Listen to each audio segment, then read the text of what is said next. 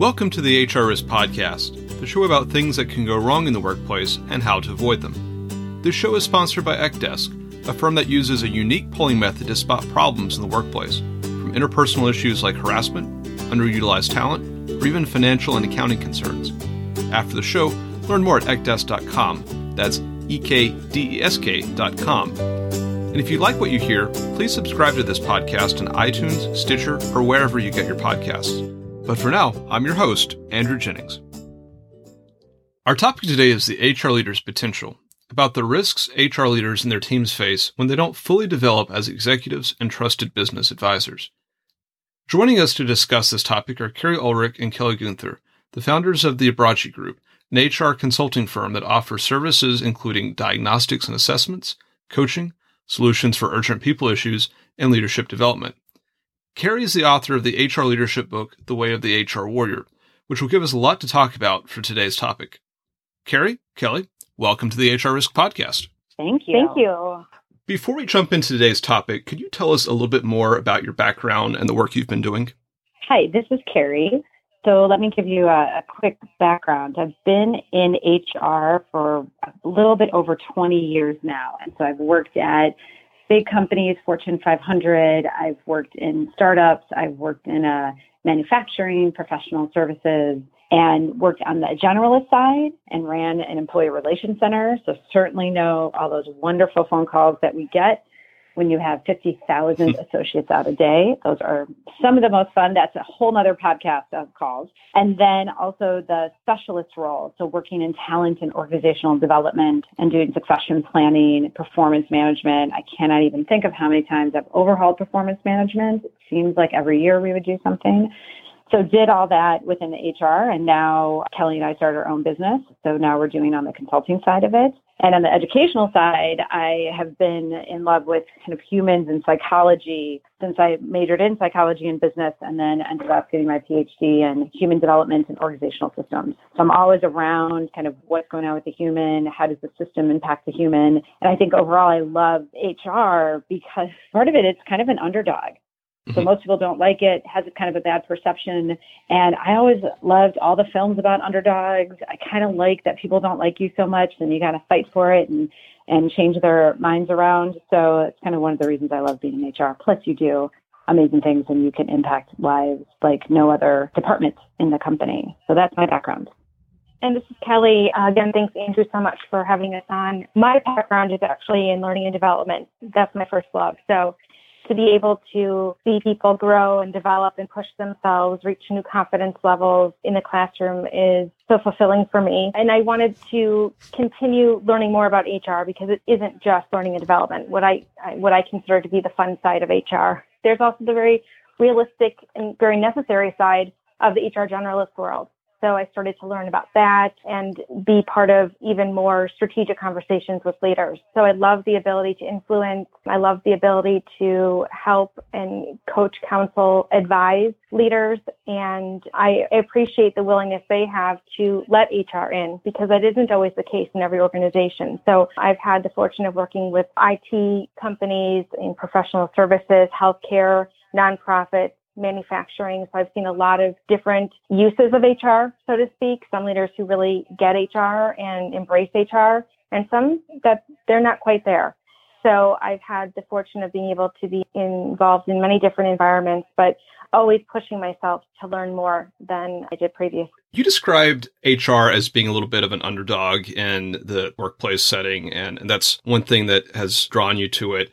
And Keri, you've authored a book along those lines with a pretty intriguing title. It's The Way of the HR Warrior, which partly touches on that theme of HR being an underdog and the ability to sort of transcend the Toby Flenderson stereotype from The Office. At just a high level, what is an HR warrior and what does it mean to be one? Yes, you use, in the book, we talk about Toby and how he's definitely an HR weenie.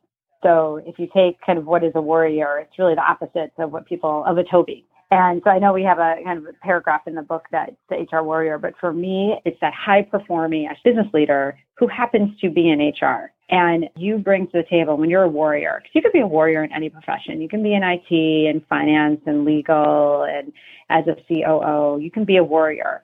And what are those qualities? It's that person that the project's not going to be as good. The outcome won't be as good if this person's not on the project. It's that person you're like, we're missing someone. We need to have him or her on this project. They will bring not only the HR perspective, not only that, because that's your functional expertise, so you have to bring that to the table, but you're also bringing, hey, did you think about it this way? Or how would this, I was reading this in Inc. magazine, and they said X, Y, and Z about this type of business. And do you think we should be in that type of business? Or what's a different scenario we could look at? Or how could we do scenario planning? So it's someone who brings so much to the table that it's just missing when they're not there. And so to me, that's an HR warrior. And you're just doing it in HR space.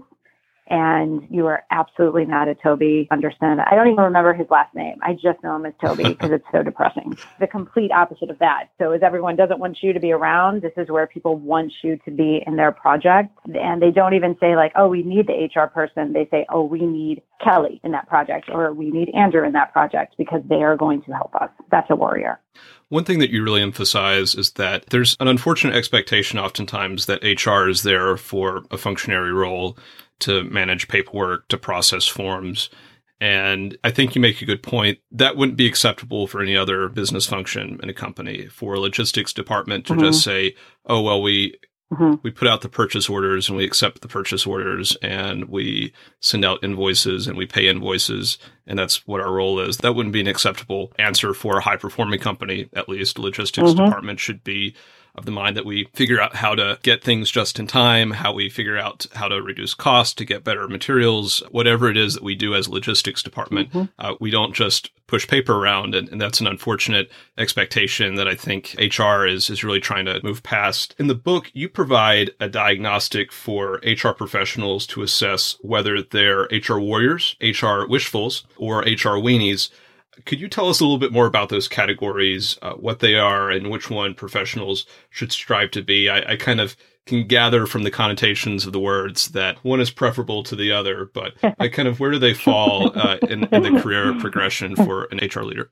Sure, this is Kelly, and you're right, they don't leave that much to the imagination, Andrew, but they're very necessary. And like anything in life, where you're going on a diet, for example, it's important to get on the scale and understand where you are in comparison to where you want to be, because that will help you determine the actions that you need to take to move from where you are, again, to where you want to be. So the same thing holds true with the assessment. It's all designed to be a way for you to look intrinsically within yourself, be honest, and answer the questions in the assessment to determine whether you are an HR weenie, HR wishful, or HR warrior. First, start with HR weenie. An HR weenie is someone who there's a lot of opportunity, there's a lot of growth maybe needed for that individual, but there are some key behaviors, if you will, behavioral anchors that are discussed in the book. Things like resisting change, being the first one to say no, or using no as a reflex answer rather than looking at the opportunity to explore and maybe do something differently. Being the compliance police and really only being known for that as opposed to being known for having conversations and coaching leaders or employees. Overanalyzing and over-designing something to the point where now it's almost too confusing and too corporate, if you will. So an HR weenie is someone there's a lot of opportunity to grow, which is a good thing. So it's going to be up to that individual to determine, do I want to take the steps necessary to move the needle and maybe change my behavior to become an HR warrior? An HR wishful is someone who sees that there's opportunity, but also recognizes that there are strengths that they have within themselves.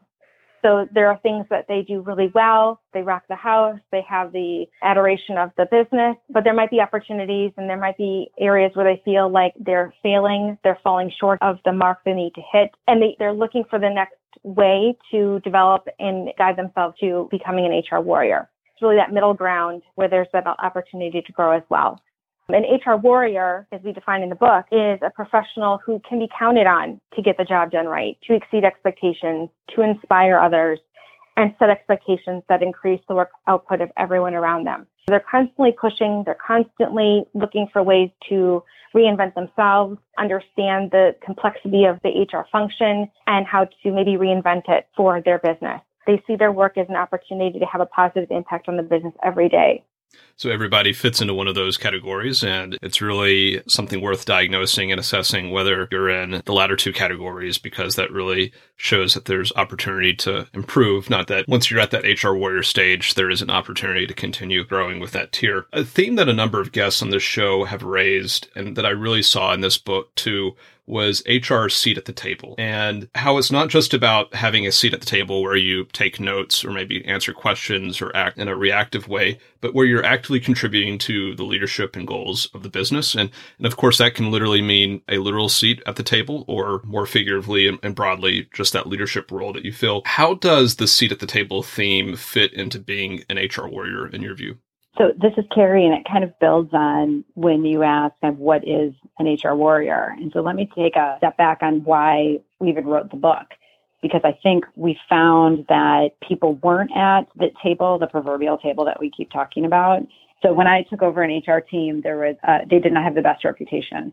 And there was a vice president that I talked to, and he told me, he said, I don't even invite the HR person to my team meetings. So he had team meetings with finance, sales, supply chain, everyone. And he literally did not invite the HR person, just didn't invite. So the person was not at the table. When I asked why and what is it that this person needs to do, and he said, you just need to understand the business and understand it not by quoting, do you know your EBITDA is this and the profit was this, and just kind of be a robot about it, but understand really what my concern as a leader. What are the dynamics going on? How can you warn me that, did you know that over here on the West Coast, they're doing it this way and she's getting in trouble for doing it this way? You might not want to do it this way. Like, how can you guide me? That's what he wanted as his HR warrior at the table. And that's how we figured out the book, because there were so many people who weren't doing it right and weren't getting that seat at the table, that we asked a lot of business leaders, what do you want and what do you need? And what are those qualities out of an HR person that would then sit at the table with you? And that's how we came up with the charge framework, which is about those qualities that an HR warrior needs to be at the table. So leaders, it's kind of funny. It's one of the only professions that departments you could just not invite. I mean, could you imagine if you didn't invite finance? Someone would get mad at you. How come you didn't invite finance? But HR is so like, yeah, you don't have to invite them. Just do it around them. Tell them what you did. So it really is incumbent upon us to show how wonderful we are, because we don't get the easy seat at the table. Like, and I make fun of finance so much. I'm sorry, finance.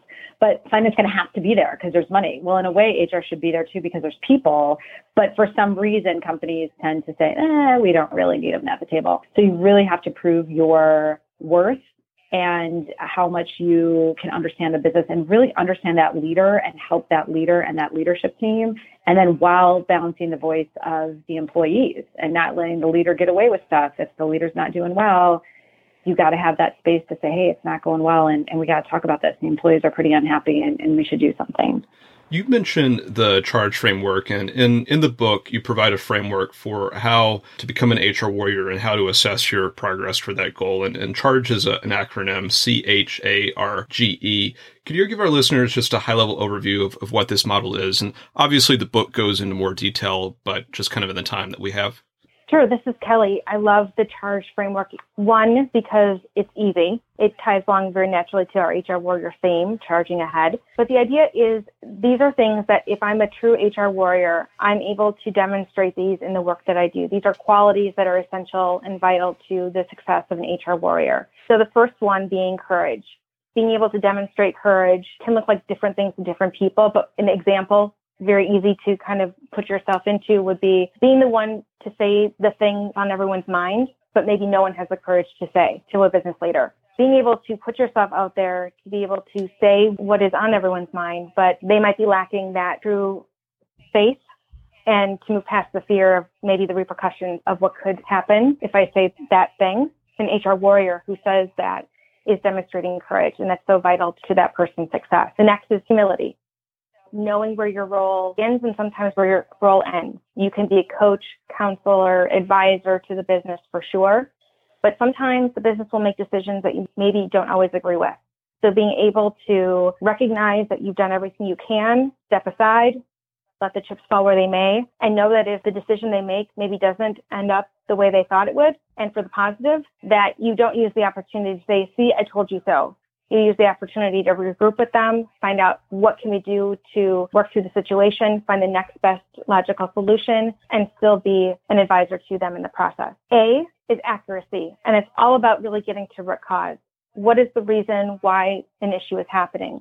My favorite, being in the learning and development role, was training. A lot of leaders would come to me and say, I need customer service training for my team.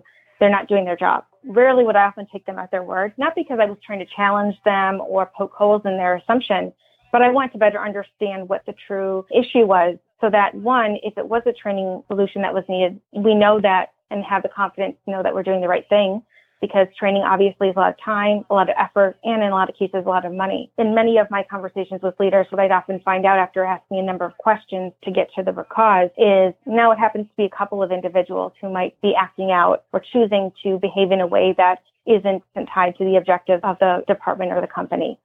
So having accuracy and employing that and not necessarily going with the first reaction is incredibly helpful for you as an HR warrior.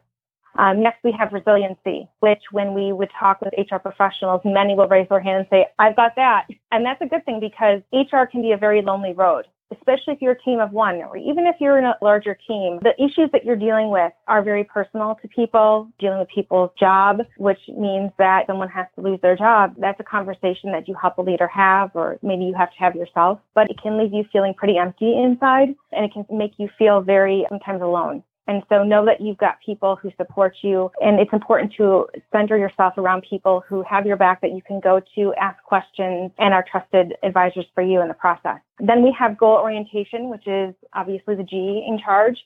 And goal orientation is all about showing the value that you possess in HR to the business. So making sure your goals are aligned to the business goal. Again, it makes it that much harder than for if there's a difficult decision to be made. It makes it hard for the business to say, you know what, I really don't know what HR does, so maybe we could reduce an individual or an employee from that department. Showing the value and being able to articulate it to the business is imperative, and someone who's an HR warrior is a natural at doing that. And then finally, we have exemplary. What does it mean to be exemplary? It's really being a role model to self, to your team, to employees in the organization, as well as other business leaders.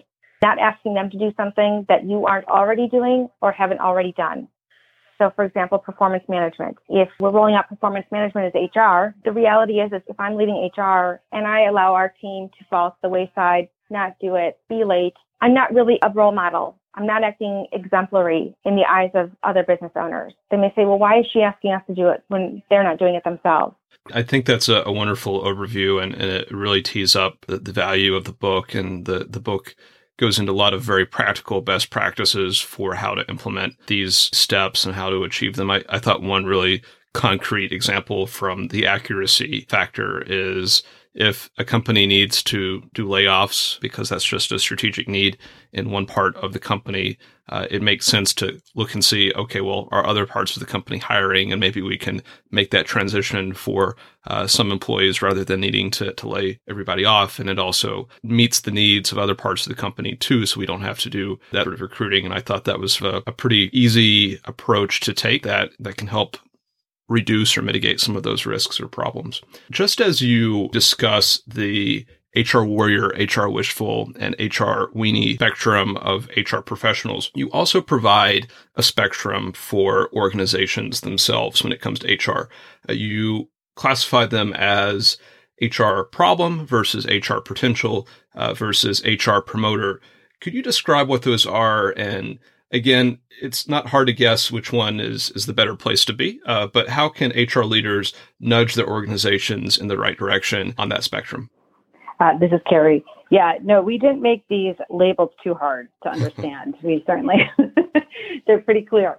When Monica and I created the assessment for HR, we started with the assessment for HR. So are you a weenie, warrior, or wishful? And then we thought, there's a lot of warriors out there who still have a hard time getting things done. And we didn't want this book to feel like a brick to your head, like you're a warrior and you still can't make it work. And we thought there is this other part of the equation is the organization. So we came up with this kind of 2x2 grid, and we talked about what do organizations look like? Because we all know there's some organizations who embrace HR There's some who don't get it, and there's some who actually don't want it. And so when you look at the HR problem, that's very much an organization who does not want HR, doesn't see the value of HR, and typically isn't very open to seeing it. The HR potential is a company who's really thinking like, well, I don't know about it, but I'm open and give me your ideas. So you really need to be either kind of HR wishful or HR warrior at that type of company because they're interested, but you kind of have to prove yourself. And a promoter is a company that totally gets HR. You report to the CEO. There's no question that you're on the leadership team, and they look at you for root cause analysis for things. If there's an issue going, God, we're going to have a merger, instead of calling you the day before, you're in on it from day one, going, okay, this is going to be huge for our employees. What are your kind of thoughts on this? What should we do? And I think to leaders, I've interviewed with leaders who have said, HR, I don't like it, and I've had horrible experiences with it. And in a way, they kind of fall into that problem, potential, and promoter as well. So there are leaders who don't get it, but they're open. And I think those are the leaders that HR needs to find. You need to find the ones who are open to the idea. And then you could they're such great advocates when you turn it around and they see, oh my gosh, HR is amazing. And then you set the bar for how HR should be. I think those promoter companies, them, you can kind of tell when you interview with them. But the ones that are most dangerous that HR needs to kind of identify and then perhaps not work with them or figure out a different way to work with other leaders to gain traction. Or there are some leaders who seriously don't want HR. And you can ask them. I've asked a couple leaders. I asked one leader, what do you want out of HR? What does success look like for you? Which is a great question because they have to articulate something. And this guy just said, I just want you to do COBRA and compliance and be in the background. Okay. That's a pretty clear that he would be in HR problem category. Others have said to me, I don't get HR, but what can you do for me kind of thing. So that would be more of the potential category. So I think you do have to find those leaders. And if it is a leader that's a severe problem, we talk about that in the book too, is okay, then you have to come up with other strategies. And one of those strategies might be that you're not there because some of the leaders really just don't get it. This is where we talk about knowing what you're walking into, right? So kind of know that people might not appreciate you, or you have to know the situation. And I think with leaders, you wouldn't say that about finance. Like, I don't get finance, I don't need finances or whatever. But HR is so much about psychology and people and giving feedback to the leader. And so, research is out there that a disproportionate number of leaders are narcissists and a disproportionate number of CEOs are antisocial personality. So HR is like the stick that's poking or picking at that scab of the people issue. And so if I'm antisocial, I'm a narcissist, I certainly don't want feedback. I don't want to hear that people aren't happy. I don't want to hear that I disengage my team. So HR is going full into a potentially dangerous situation, whereas finance doesn't have to. I might not like finance or whatever, but they're there and they're not fronting my own personality. They might just say we're losing money and I can blame someone else for that. But HR is coming in and talking about me as a leader. That's really tough stuff for people who are not equipped to deal with. So it's a more dangerous profession from that perspective. And another reason why some people just don't want to get around, because I don't want to hear the feedback. I just don't want to even listen to these people. So part of the opportunity of HR, and maybe to some part of the threat of HR, is that it's a mirror in a lot of ways, and it'll reflect a lot of things back to folks. If our listeners want to learn more about this topic, where can they go for that? So certainly we welcome you to visit Amazon.com to purchase The Way of the HR Warrior. And we would love your feedback too, so post a review. We love to check out what your thoughts are. But essentially, as well with Abbracci Group, we love to learn about HR teams and work with HR teams, whether it is team building, team interventions, learning and development, HR compliance, or development programs for your organization. We're certainly here for you and we'd love to talk. And then last but not least, we are offering HR Warrior workshops, both in person and virtual. Visit our website, check it out. We know you are busy people, but your development is really important, and make sure you invest in yourself and become that HR warrior you always wanted to be. Okay, great. And I will put a link to both the Amazon link and a link to the Abbracci Group on the show notes. Keri, Kelly, thank you for joining the HR Risk Podcast. Oh, thank you for having us. We've enjoyed it. Thank you.